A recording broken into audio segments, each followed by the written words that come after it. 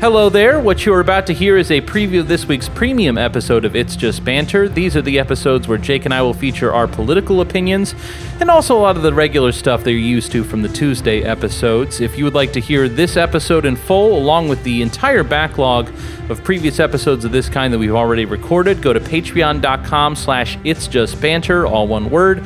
It's only $5 a month. That $5 helps us to be able to dedicate a little bit more time in our lives to the podcast.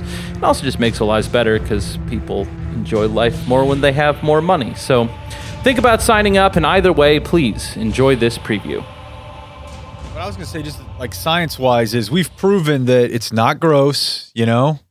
Incest has been way overblown. Don't you feel like that's something when you were a kid that you were told, like, I can't do that? Yeah, there's going to be 100% chance there's something wrong. Are you eating a Pop-Tart?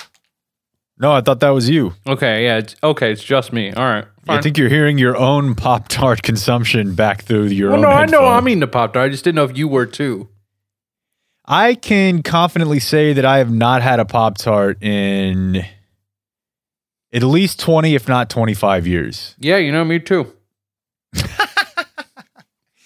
When I did have the Pop-Tart in my life, though, I was a vanilla with sprinkle guy. Going maple brown sugar right now. Butter?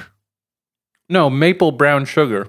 No, I know, but I would. I put butter on a Pop-Tart? Oh, fuck yeah, bro. We would toast the Pop-Tart and then melt a little butter on there. I mean, it's bread. Oh, my God. Like it's a biscuit or a bread. Yeah, you just put a little... Well, you don't even really have to heat it up. The poppiness of the PT melts the butter right onto it. Like the back?